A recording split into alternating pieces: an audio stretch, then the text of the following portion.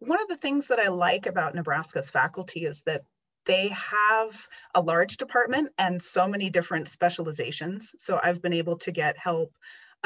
with language related skills, talking to a German specialist about what such and such a document might mean, or with my advisor working in Spanish and looking at different ways that the language has changed over time that I might not catch. I've also particularly enjoyed, beyond my committee and my advisor, working with the faculty that I've taken classes with, because they have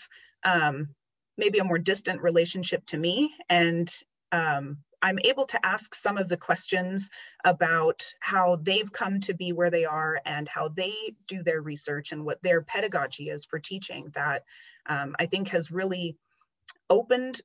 my mind to different ways of conceiving topics. And I would not have had that had I not interacted and continued to interact with so many different faculty members.